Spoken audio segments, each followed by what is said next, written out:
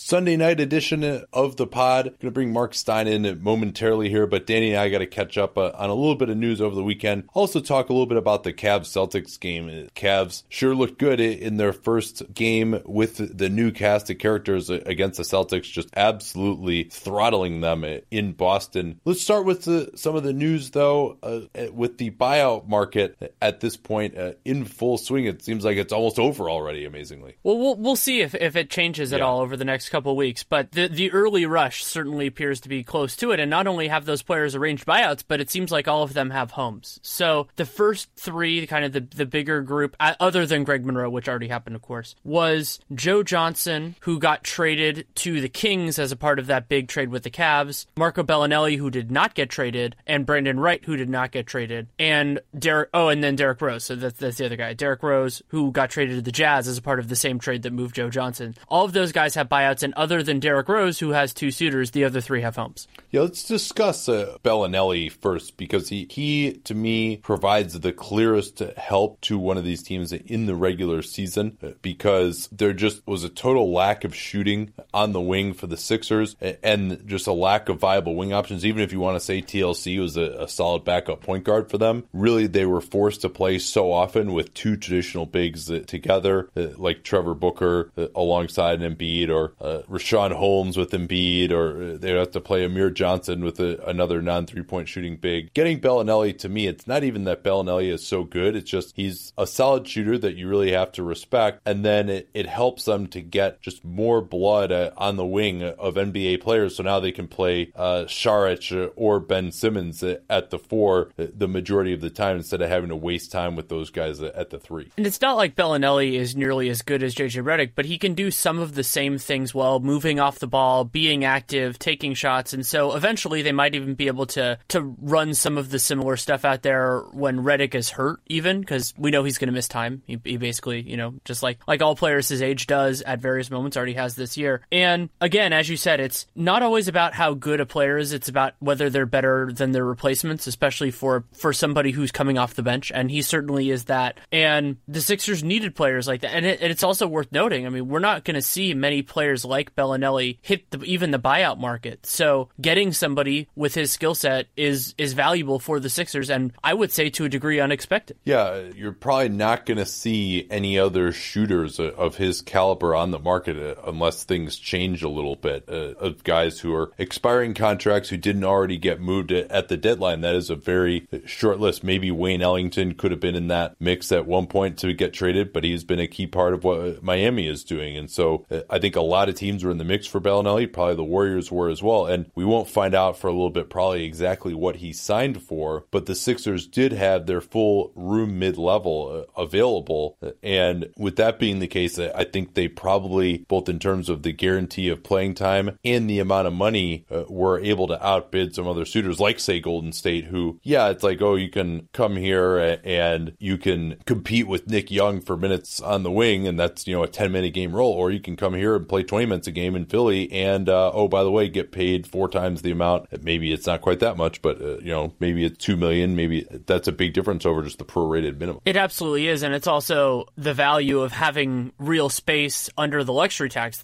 By the move that they did, giving Robert Covington a raise, that's what basically put the Sixers right at the cap. But then they had, about $20 million in wiggle room between there and the luxury tax. So when you have that and you retain your mid-level exception, you can do some stuff. And so it's good for them to use that in that way. And we've seen some other teams just say, oh, our roster's basically set, and not use it. And the Sixers are gunning for a playoff spot. And if that becomes more stable, which it could, then they're going for seeding. And so getting somebody who can help you is very important. I thought the Brandon Wright one was interesting with the Rockets. And we'll talk more about the specific fit there when we do 15 and 60 a little bit later on in the week. But just in terms of other places that Wright could have gone, Houston, all they had to offer, I believe, was the prorated veterans minimum as well, because they used the full MLE on PJ Tucker and Joe Chi, and then they used their BAE on Tarek Black. So maybe there wasn't that much more money out there for Wright somewhere, but I also don't see a clear role for him necessarily. Maybe he moves ahead of Tarek Black and Nene doesn't play that much, and so they're used to playing with a guy like him with Capella, so he could be kind of that center finisher type of guy. But I would have felt that maybe somewhere else could have used him a little bit more, maybe like a Milwaukee or something like that. Also part of the reason why maybe you don't want to trade for Tyler Zeller, because Brandon Wright's better than him, and you could have got him instead in theory. But other than just the fact that, Wright's been an advanced stats darling for a long time and he fits into the role there, I'm just surprised that he would have chosen Houston, unless maybe just no other team values him as much as we and apparently the Rockets did. It is interesting in that way. I mean, he is a wonderful role man on pick and rolls, and he will certainly have those opportunities whenever he is on the floor. It's just that we don't know how often it's going to be there. He is, at best, their number 3 true center, and in the playoffs, let's say, they could move to lineups with PJ Tucker at center, Ryan Anderson at center, so he does seem to be a smaller part of that. I'm sure there were overtures made to other teams, and players can prioritize all sorts of things, and being on a team that could potentially make the conference finals or even more could be desirable, especially if they could line it up right away, as opposed to teams like maybe the Warriors or even Cleveland with their uncertainty that could just say, hey, maybe we'll have a spot for you, but we need to figure out where we're going. But yeah, I mean, think about Cleveland. Like they have a much bigger need for a center right now than the Rockets do. Yeah, and Joe Johnson with the Rockets as well. Now, obviously, the Rockets are a winning team, and they expect to be playing deep in the playoffs. I think the advantage of the Joe Johnson signing is more just avoiding mileage during the regular season. I think it would be a mistake because he's really deteriorated defensively, and especially against the Warriors. You saw that he was just totally ineffective against them last year because they have enough big athletes that the whole ISO Joe game couldn't work as well as it did against, say, a team like the Clippers, where he was able to go to work on them. And he had a wonderful playoff series against them last year, as we'll all remember. But I think it's more about just avoiding a ton of miles for some of these guys during the regular season, and that hopefully Joe Johnson, they don't end up playing him in crunch time in the playoffs over guys like Mbah Moute or Tucker, because I really think they need that extra defensive punch that those guys bring. In some ways, for me, what's most surprising about the Johnson and Wright combination is the idea that both of those guys are certainly good players, but they don't really provide what the Rockets need in terms of even the regular season just depth pieces. And that coincides with them having to cut Bobby Brown, who they had signed to a rest of the season contract right before they ended up getting both of those guys. And they did right by him by, agreeing to the contract and all that. And they don't need a backup, I guess you call it a third string point guard, depending on how you see Eric Gordon, at full strength, other than garbage time, and then in case somebody got hurt during the playoffs. And both of those things are entirely possible. So it's a little bit weird to me in that sense. And with Joe Johnson, I think it's a more delicate ecosystem in terms of actually giving him minutes and opportunity. And sure, having more depth helps. And if D'Antoni actually uses it and gives the forwards they already have on their rotation fewer minutes, that would be wonderful. I would love to see that from D'Antoni. But if this gets into an issue of, we need to play Joe Johnson even though we have superior options in games that actually count, then that could become an issue. And yes, Joe Johnson can be better than he has been, especially as a shooter this year. But that gets hard sometimes, especially with somebody like Joe Johnson, who is pretty well liked around the league. Yeah, he is. Another guy who is well liked, at least among the fans, is Jeremy Lin. He has already opted into his $12.5 million player option for next season. That always seemed to be fait accompli. I guess he did it now just to avoid the paperwork or whatever. You might as well just go ahead and do it. And so he's coming off that ruptured patellar tendon. Even if he'd finished the year healthy, difficult to imagine that he could have beaten that $12.5 million. Maybe he could have done, a mid-level exception type of contract for more guaranteed money, but coming off the patellar tendon, that was not realistic. And I think Lin will be 29 this summer, so he'll be back in Brooklyn. It'll be interesting to see if he can rehab his value. He could have value as an expiring contract for Brooklyn next year. You could see him being the type of guy where they take on bad money that goes a year beyond that, and then flip Lin as a guy maybe you could help a playoff team as a backup point guard. If he can, even if he takes a step back due to the patellar tendon issue, he could still be a quality backup point guard option. Probably not much more to add on that, I'm guessing. So why don't we talk about this Cavs game against the Celtics? We did it for the Twitter NBA show, but just spend about 5 minutes on it here of your impressions of this new look Cleveland team. The biggest element of it to me was the effort and execution defensively. I think it was a little bit of both. I mean, the effort was certainly miles better, and they were more active in passing lanes. They were getting back in transition defense, which has been such a huge problem for them this year. And some of that was the new additions playing actively, and another part of it was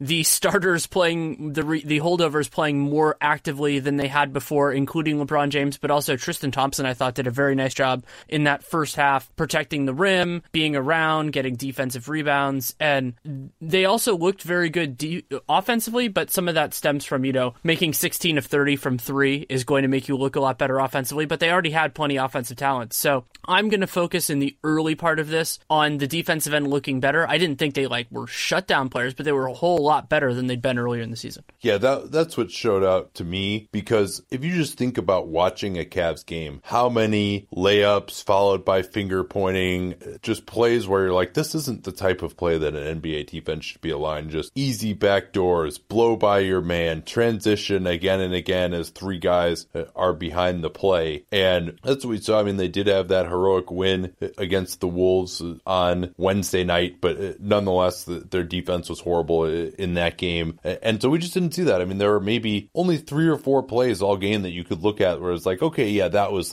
inadequate help. All right, this guy clearly blew that assignment. So the effort level was clearly higher. I think just from an emotional standpoint, LeBron had one of the worst months of his career, really, since he became a superstar. Was not trying at all on defense. We didn't see that from him. Yes, that defense was one part, and then just getting quality shooters on the floor at nearly all positions other than center around LeBron was really the other part for me. I thought Hood looked pretty solid, and it's going to give Ty Lue a lot of options here for who to close games with. I'm not sure who's going to be in this closing lineup, but he can go with whoever is hot, which can be good, can be bad, but he'll have a lot of options now, and LeBron is going to be the one to have to create nearly everything, but he's the second best player ever you can probably do. I also thought this was a nice overall effort performance from Cedi Osman, other than the excellent defense by the back side of the rim on one steal and drive.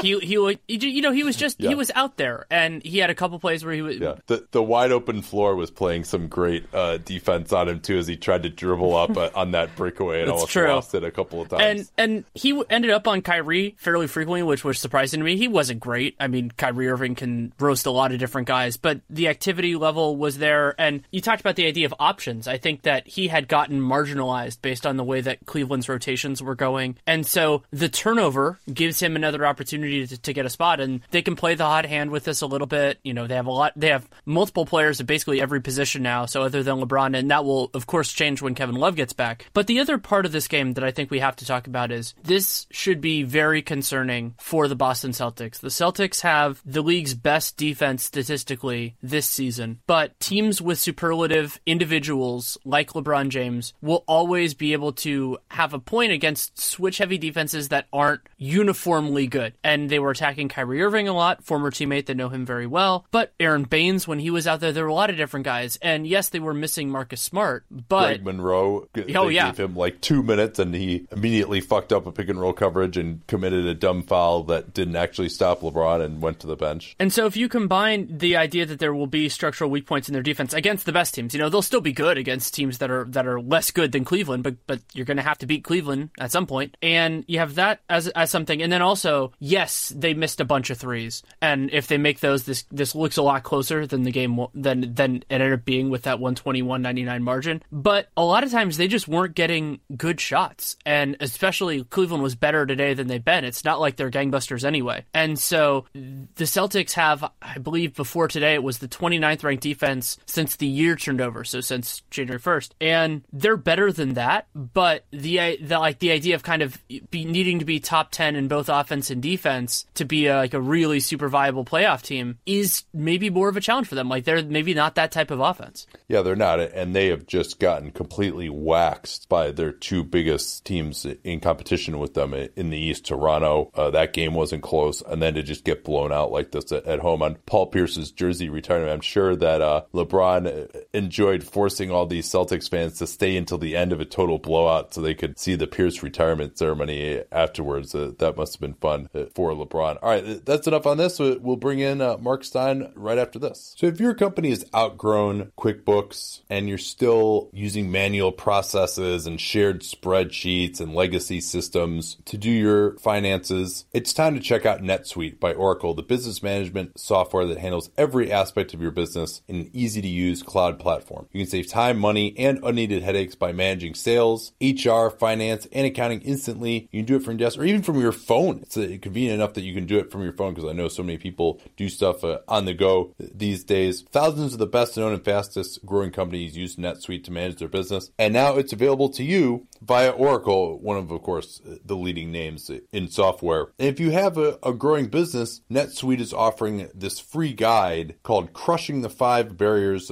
to Growth. You'll learn how to acquire new customers, increase profits, and finally get real visibility into your cash flow. The way you can get this guide, Crushing the 5 Barriers to Growth, is at NetSuite. Suite is in like Suite 310. netsuite.com/capspace is that URL. Easy to remember, that /capspace URL. Go to netsuite.com/capspace to download their free Crushing the 5 Barriers to Growth guide today. Once again, that's netsuite.com/capspace. All right, so the trade deadline is in the rearview mirror. I promised you guys that Marc Stein, but his real job intervened for a couple of days. He is here now, though, and we got lots of stuff to discuss after the trade deadline. Are you caught up on sleep at all, Marc? Yeah, it was good. I mean, I don't, I'm not one of those guys who's going to say, it's awful, it's so bad. I mean, man, we are so lucky that people are so into this. It's why you have this podcast, I'm guessing, because people cannot get enough. So I am never, ever, ever going to complain about, oh man, the trade deadline just wiped me out. Well, you know this isn't, you've had a real job. You know this isn't a real job. Yeah, in fact, I've had a real job and this job at the same time for a while. That was not too fun, but thankfully our listeners support us enough that we can make this our They real want job more. now, They want more. They're mad the trade deadline's over. They're mad the trade deadline is 2 weeks early.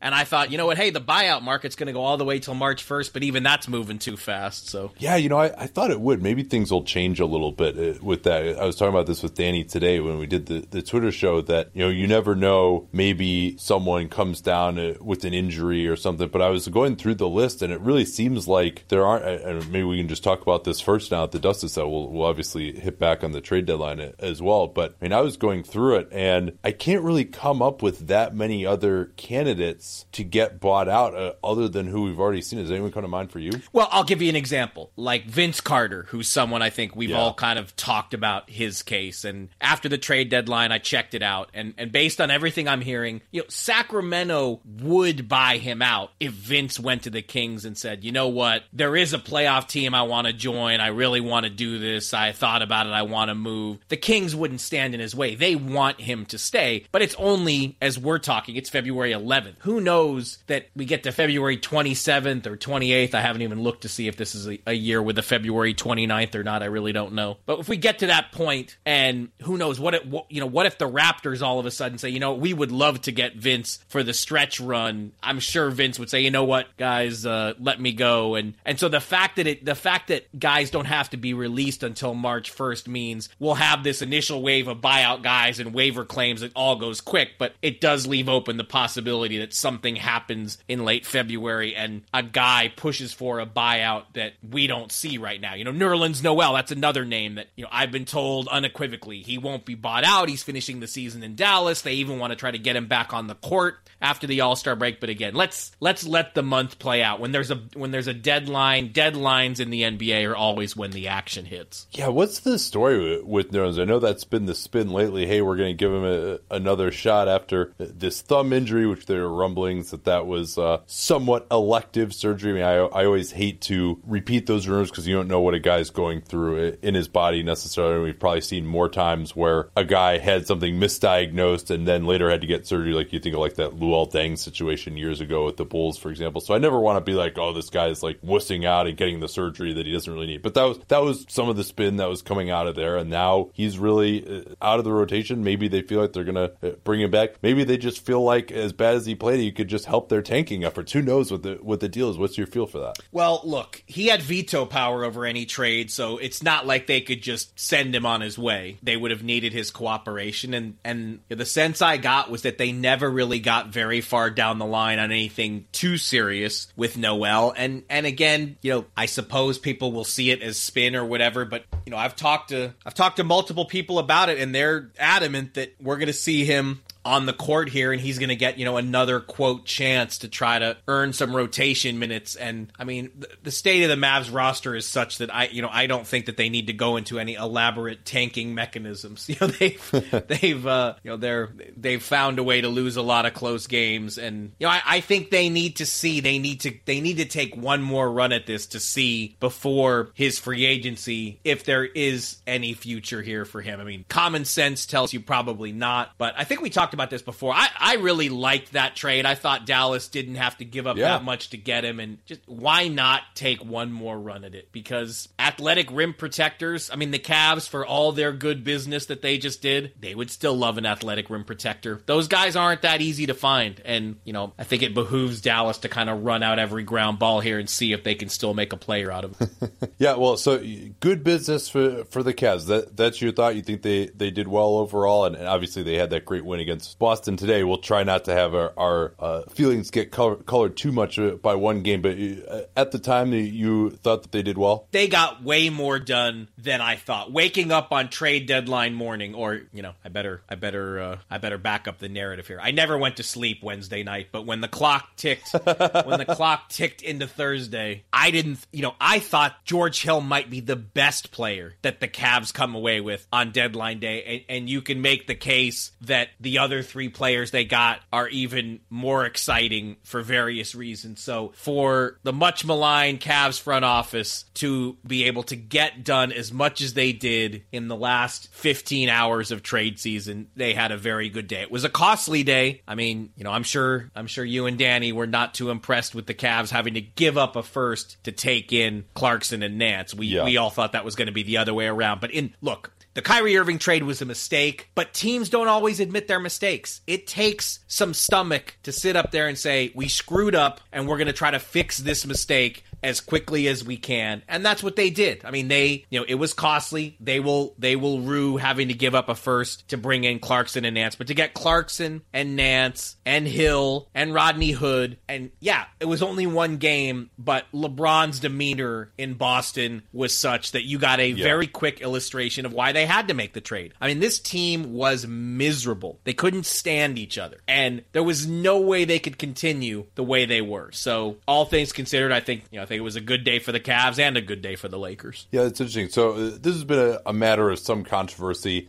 I always maintain there's no way the Lakers are going to get off of Jordan Clarkson without having to give up an asset. And you can say whether Larry Nance was worth the first on his own, and they did get off of Clarkson without having to give up the asset. But was there anything out there? I mean, because the Lakers had always expressed, at least through leaks, that they're like, oh, we'll be able to get off of Clarkson, no problem. Was there anything else out there for Clarkson? I don't think without having to give up a first? Right now, I don't think so. But I think what the Cavs would say is they believed that come June and closer to the draft that the Lakers would have found a way. And we have seen it before, that teams in their position... Oh, you're saying just a way to create the space for LeBron. You're talking about the whole, they created space for LeBron. Yeah, they're really going to rue that. No, I never really bought into that aspect. And I think we've seen the power teams, the big market teams in this league. They do tend to find a way to create salary cap space when they need it. So that's really the issue for Cleveland, is that there's two issues. One is that they gave up a first, and two, that they've now set up the Lakers, who everyone thinks is their prime competition for LeBron. They've made the Lakers' lives much easier in terms of creating two max slots, because the conventional wisdom in circulation is the only chance the Lakers have to get LeBron is if they can also get Paul George. If they can tell LeBron, pick your free agent of choice and we'll sign both of you. But again, Cleveland is so desperate in terms of what it has to do to try to keep LeBron, and this was really, to me, the only option they had without giving up the Brooklyn pick, which they obviously didn't want to do. So, I do think it was the best case scenario, and I think it was a pretty impressive effort. So I don't talk to as many people as you do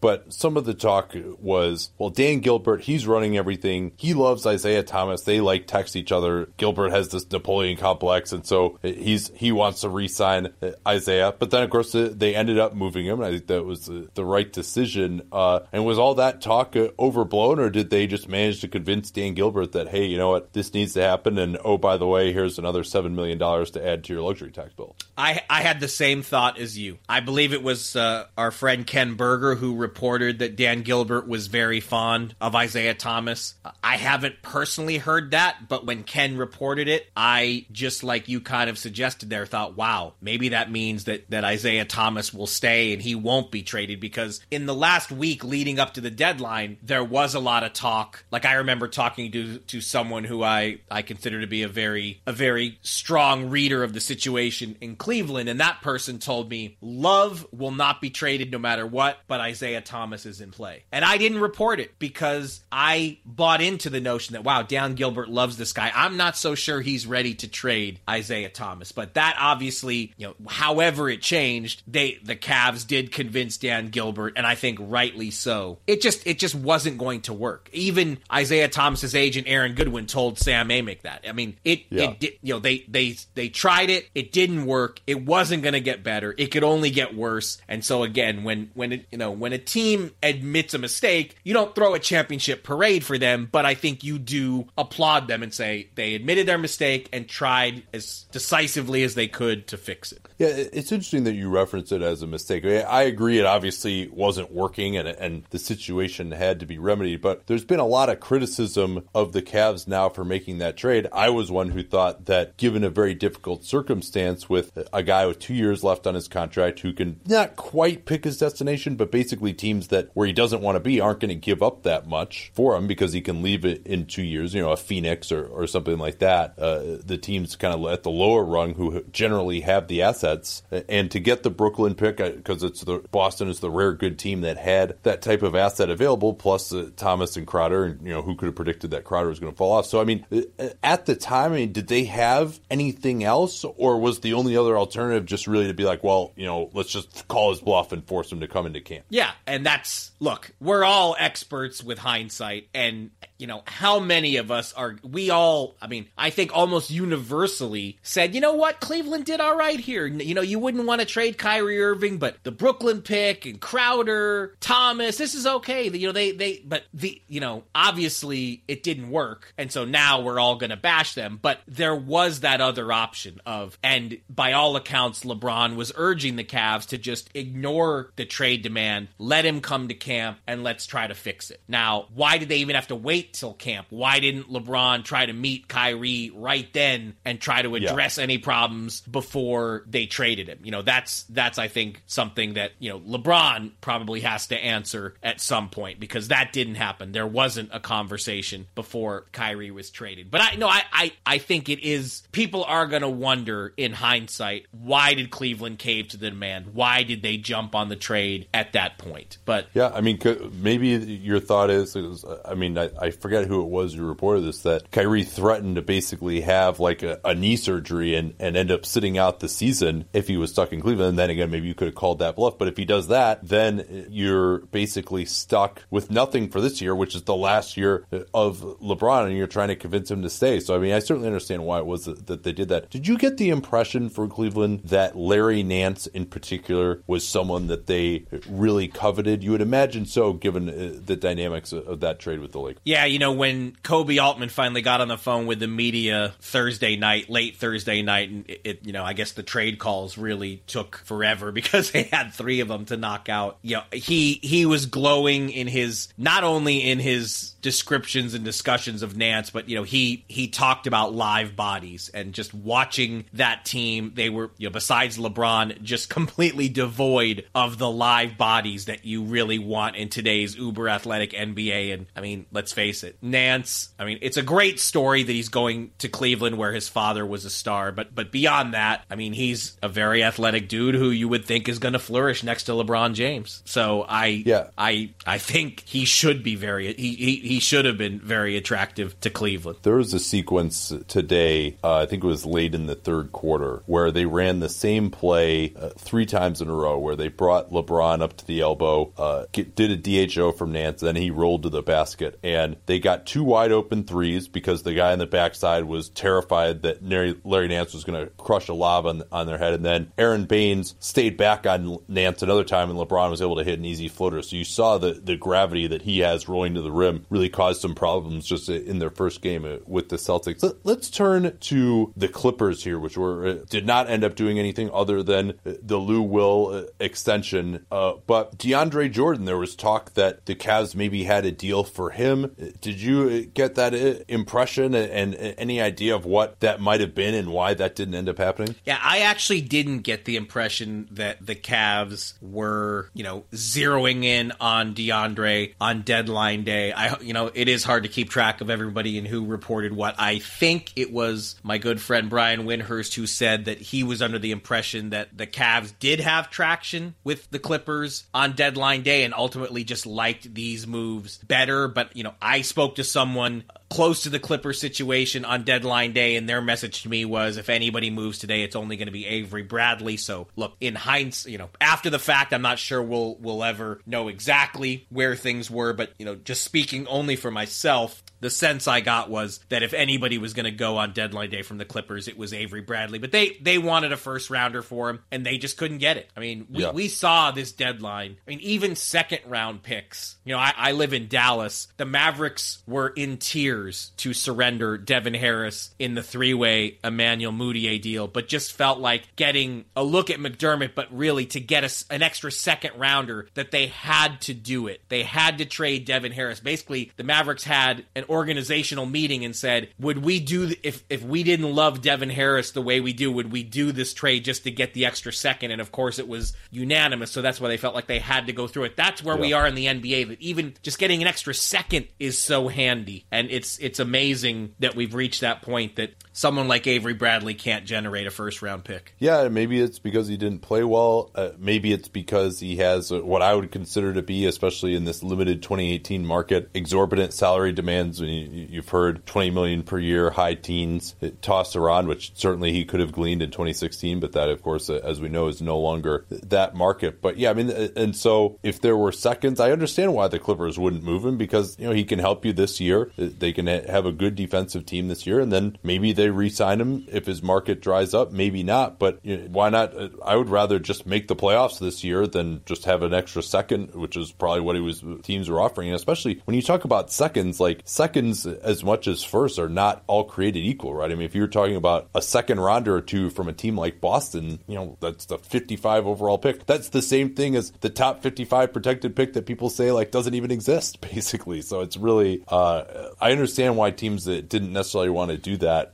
for a guy like Bradley, who he's helping you this year if you're a team that's in pseudo contention, at least for the playoffs, like the Clippers are. Well, the fact that San Antonio was interested in him. Oh yeah, I wanted to ask you about that. That was surprising to me, because you never hear about the Spurs being interested in anyone at the deadline ever. Well, but they do tend to make deals, and based on everything I heard, they were very interested in Bradley, but I think it just got to the point where the price was too high. I mean, again, I think multiple constructions were discussed. The one I heard was Danny Green in the first, and I think for San Antonio that was just way too high a price to give up. I think Danny Green is better than Avery Bradley right now. He's older, but I like him better than Bradley. I think he's not as good on ball, but a way better off ball guy. Maybe that's why the trade didn't happen. Maybe Pop agrees with you. Maybe Pop listens to the pod.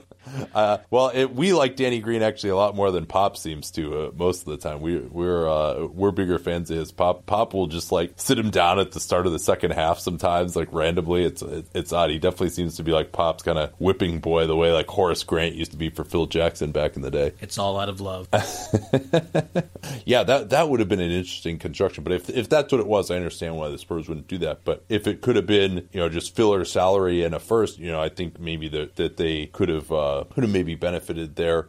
Interesting that Marco Bellinelli now is going to Philly. Why do you think Atlanta wasn't able to get anything done with him? Based on everything I've heard there, they just did not want to take back any salary in a deal for Bellinelli. And from what I understand, they had a couple trade possibilities that fell through, and that changed the situation. They did to Bellinelli, or with Bellinelli, they handled him just like Memphis did with Tyreke Evans. They called him in and said, look, we're not going to play you in the last game or two before the deadline because we're most likely going to trade you. And they really thought they were going to trade him. But, they're one of the few teams that are coming into cap space and just did not want to do anything to jeopardize that cap space. And I think you can understand that cap space is going to be so precious that you're not gonna mess with it if you don't have to. And Atlanta, as much as any team in the league right now, can kind of afford to take the long view. They had a very long playoff streak. Was it 10 years in a row they made the playoffs? Something like that. Yeah, the second 07, longest. 08 to 2017. So that would have been 10 years. I think the second longest in the league after San Antonio's. They've decided to start over, and so I think they are kind of taking the long view as much as they can. But I think that's also why Philly ended up not making the Tyreke Evans deal. I think the Sixers were pretty confident that they were going to get something good in the buyout market. And I'm a Bellinelli fan. I think that's a great pickup. I know Miami had interest in him, and actually I think about 10 teams went after Bellinelli once he got his buyout from the Hawks. So that's a nice pickup for Philly. I think he will be very useful there. I agree with you. And if it was just for Bellinelli a second, and you got to take on more money from next year, like if it were, say, Jared Bayless from Philly, no way I'm doing that just for a second to take on money for next year when, certainly cap space will be at a premium, whether it's taking on bad money from other teams or even just signing players to relative discount deals and then trading them during the season. That could be a good use of that space. So for just a second, there's no reason to take on money past this summer. And Memphis, as I think we covered last time we visited, Memphis was not taking Bayless's contract back. So that's why the Philly pursuit of Tyreke Evans was kind of doomed before it even started. Well, and that's where I was critical of Memphis, because I felt like where they are as a franchise right now, that they should have taken on money. I mean, because Tyreke, for a first on his own, we said it on the last show, like it seemed unlikely that anyone was going to get just straight expiring contract for Tyreke Evans and to get a first that way. But if you took on money, maybe you could get a first. It seems clear they didn't have that offer out there. Do you think they had an offer where if they had taken back money, they could have gotten that first? It sounds like it. I mean, but I'm also surprised that, multiple seconds at the buzzer, given how hard it's going to be for Memphis to re-sign him. If you're even offered 2 seconds at the end of the day for Tyreke Evans, I mean, don't you at least take that? I mean, that's really the one I think that's puzzling people around the league. That's the one I think people are talking about the most, that when Lou Williams, who everybody's going after, all of a sudden does an extension. I mean, Tyreke Evans being traded, that was, had we talked on the Wednesday before the deadline, I think everybody said that's the lock. Tyreke Evans. He was the number one most likely guy in the league to be traded, as far as I was concerned. And now that they have him, they're going to win a bunch of games that they can't really afford to win. Like the tank race is quite competitive this year. Everybody's got 18 or 17 wins or whatever. Yeah, it's really weird. I mean, and that's why that Nets pick could still end up all over the board. It's true. That whole race to the bottom is a mess, and something I suspect we'll be talking about a lot over the next 6 to 8 weeks, because somebody has a chance. I don't know, getting a. I don't know how. I don't know. This could be an epic one. I mean, especially because it's the last year of the old lottery rules. This could be like a tank race that we'll be talking about in the same breath as the Mark Madsen taking 3-pointers in overtime from 10 years ago, and when the Wolves are trying to keep that pick. Well, it'll be another thing then that helps people get over their sadness that the trade deadline's in the rearview mirror. All right, let's do a quick read here, and then we'll bring it back for about 10 more minutes right after this. Before we get back to the show, this from the mattress that I sleep on, Helix Sleep. Almost 3 years ago now, my fiance and I tried another mattress delivery company that they claim is one size fits all. That never really made much sense to me, but hey, we could try it. And we did, and it wasn't one size fits all. It didn't fit her, a 120-pound woman, and didn't fit me, a 220-pound man. We both had some back pain, so we ended up moving on from that one. And then she found Helix Sleep. And that was much more up my alley because you can actually get a mattress that is customized to you. You fill out their 2 to 3 minute sleep quiz at helixsleep.com/capspace is the URL. Easy to remember, we talk about Capspace all the time here on the program. And they'll build you a custom mattress based on how hot or cold you like to sleep, the level of firmness that you need, your height, your weight. If you're a couple that has different preferences, they can even split each side of the mattress to your own personal specifications. And a week later, it arrives at your door with free shipping. And you get to try it for 100 nights. So there's really nothing in terms of risk that should dissuade you from buying these. They start at about $600-700 and go up to a little over $1,000 for the California King that we have. We actually have two of them now. One is in our guest bedroom. So once again, the way to get started with Helix Sleep, helixsleep.com/capspace. Best mattress that I've ever slept on. I really think you'll try it, and you can try it. I really think you'll love it, and you can try it risk-free for 100 nights. helixsleep.com/capspace is that URL. So anything else that stuck out to you that was a surprise other than what we've already hit on? I mean, Lou Williams' contract, I think that was a surprise. The number, the fact that it's a shade under the mid-level, but were agents pissed about that? I think they're not thrilled. But surprise. I mean, I don't know if we're limiting it to deadline day or deadline week, but Blake Griffin getting traded on January 29th is still a pretty dang big surprise. Yeah.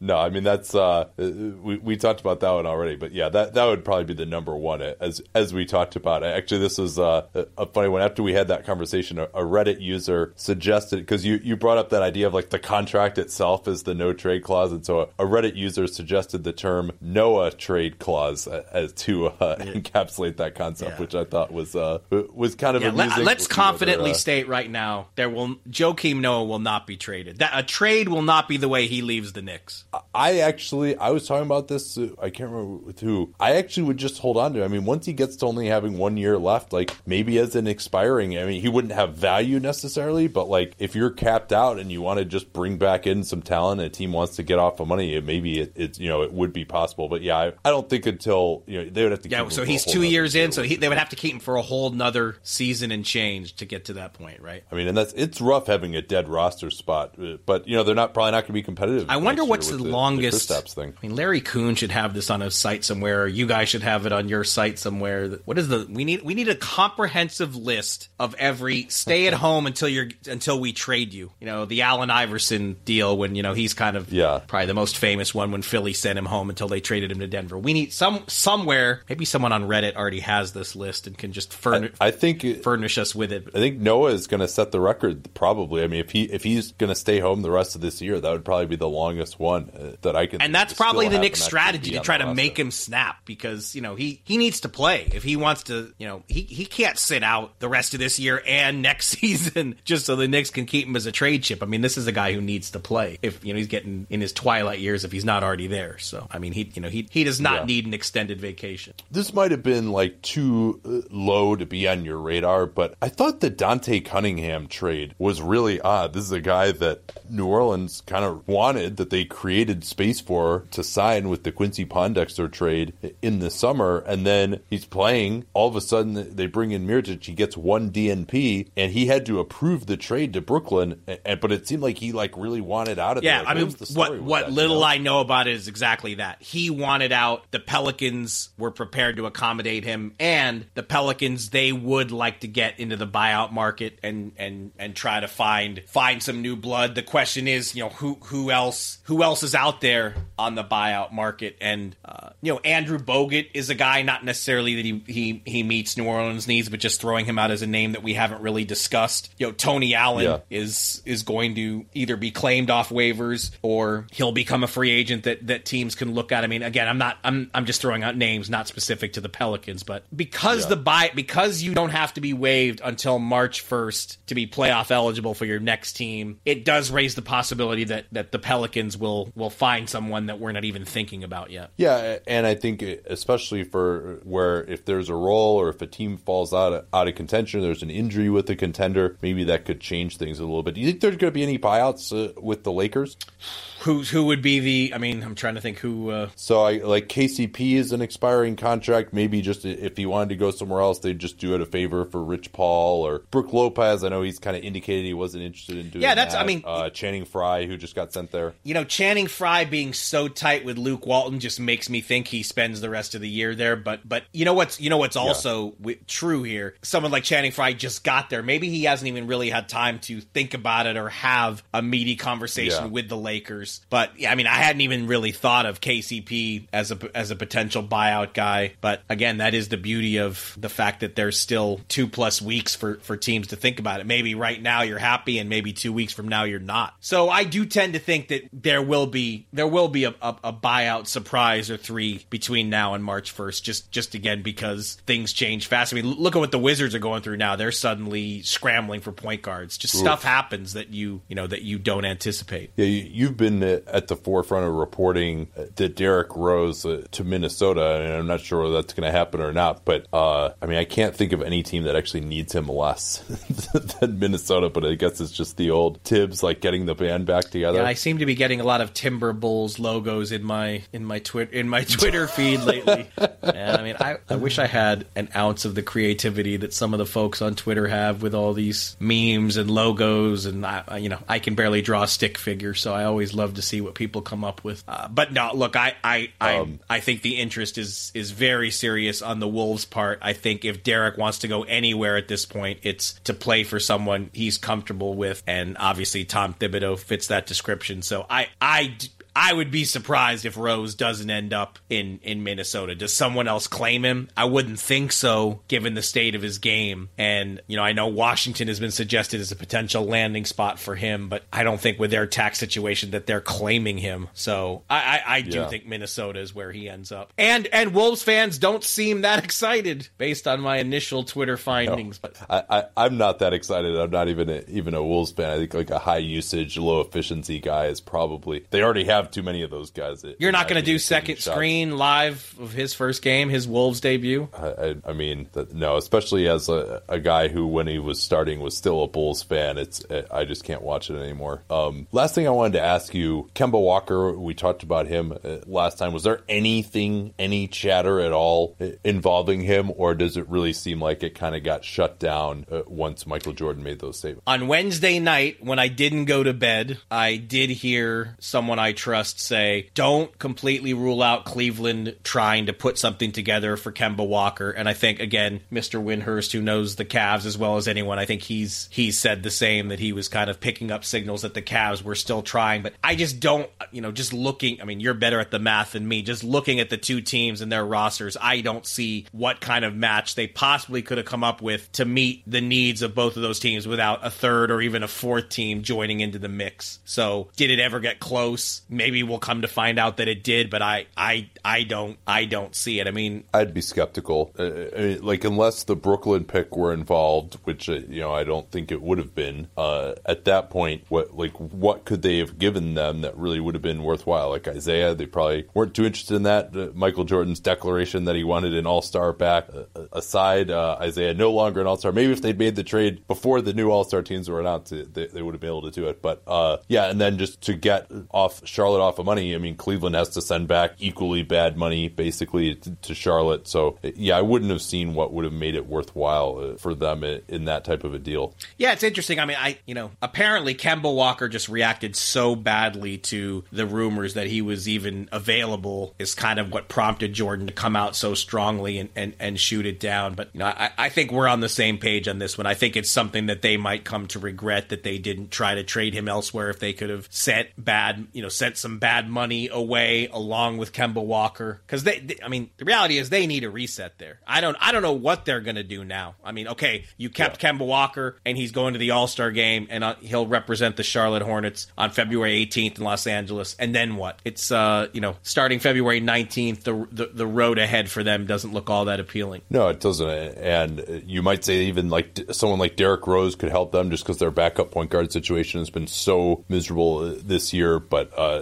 there seems so far out of it at this point that maybe it's just, play the draft pick game again this year. And, sometimes you can say, oh, hey, they should have traded that guy, right? Like that was something that was said with the Hawks, with both Al Horford and Paul Millsap, and especially in Horford's case. Millsap, I don't think is as much, because I think they could have gotten something for him, and they weren't any good that year anyway. But they had a 48 win team and the number 2 defense the year that they lost Al Horford in free agency. And so if you're just like, all right, we'll get 1 first round pick for an Al Horford or 1 first round pick for a Kemba Walker, I understand if you wouldn't do that. But if there was a way for them to get off of some money or just hit the reset button and get at least some kind of a decent asset back, I agree with you. I think they should have explored that, because, and there's this idea, right, of like, oh, we can't rebuild in this market. But would you rather rebuild in this market with the assets you get from a Kemba trade, or would you rather wait 2 years, be mediocre anyway, and then rebuild and have it be an even worse rebuild? I mean, it's not like there's no choice to be made here. They're not even in the playoffs now anyway.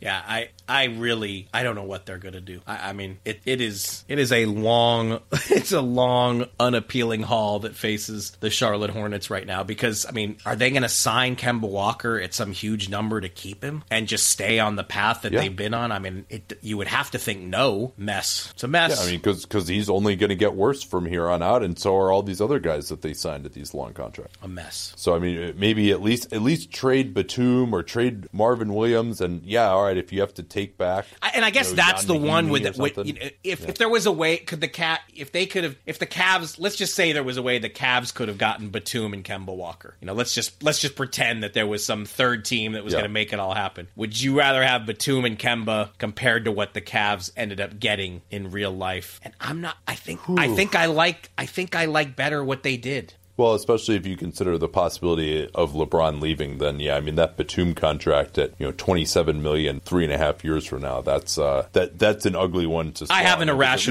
irrational crush on Nance. I think that's why I really like him, and I'm romantic, so I love the fact that he's back in Cleveland. And I'm probably putting expecting more out of him than I should, but I don't know. I really like the look of him at LeBron's side. Yeah, well, for one day, that certainly was correct. All right, well, thanks so much for coming on, Mark. A fun trade deadline as always, and we're lucky to have you here to break it all down. All right, my man. Be good.